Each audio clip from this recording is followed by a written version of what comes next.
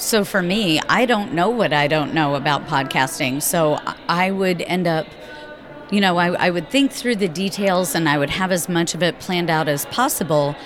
But then I guarantee you I would hit a snag somewhere. Mm-hmm. Either I don't know how to use the proper editing software, or I would hear about editing software and then find out, whoopsies, it's not free, or whatever it happens to be. Yeah, and then it's first semester and you already have to get it going or something. Yeah. The thing that they would tell us in our engineering class was like, if you're an engineering teacher and you oftentimes have to learn new tools and software or concepts, new skills, you just have to trust, quote unquote, that you are learning with the students. Yes. And it could be that podcasting in the classroom is a similar thing. It's a technology, it's an art form, but maybe you're learning with the students when you do that, and maybe that's okay. I think so.